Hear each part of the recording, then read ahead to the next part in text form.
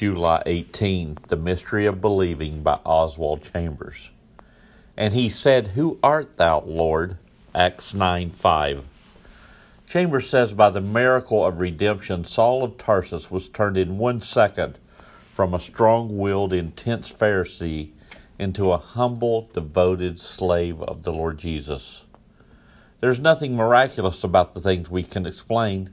We command what we are able to explain. Consequently, it's natural to seek to explain.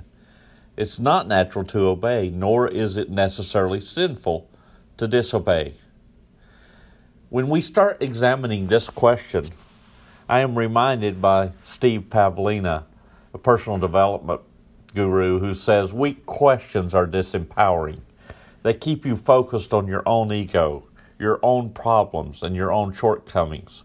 Weak questions, in fact, will lead your brain to come up with answers that are useless.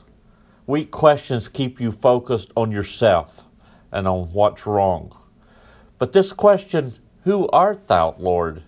is not one of those weak questions, because Jesus boldly declared in John 10:30, "I and my Father are one."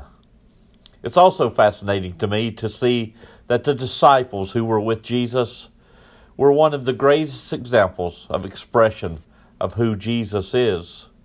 We understand clearly that the disciples knew who Jesus was. Doubting Thomas said, "My Lord and my God," in John 20:28 when he recognized Jesus.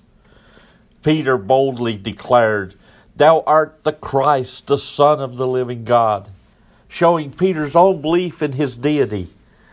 When we understand the mystery that Jesus Christ is the Lord God Yahweh, who is able to do a transforming process in our lives, it makes all the difference. Oh, we'll never understand the mystery of the power of salvation and redemption and transformation. It can't be explained. We can try humanly to do that. But we can understand, once I was blind and now I can see. We can understand that our will becomes His will. "Who art thou, Lord?" My will says yes to you today. That is the beauty of serving the Lord Jesus Christ.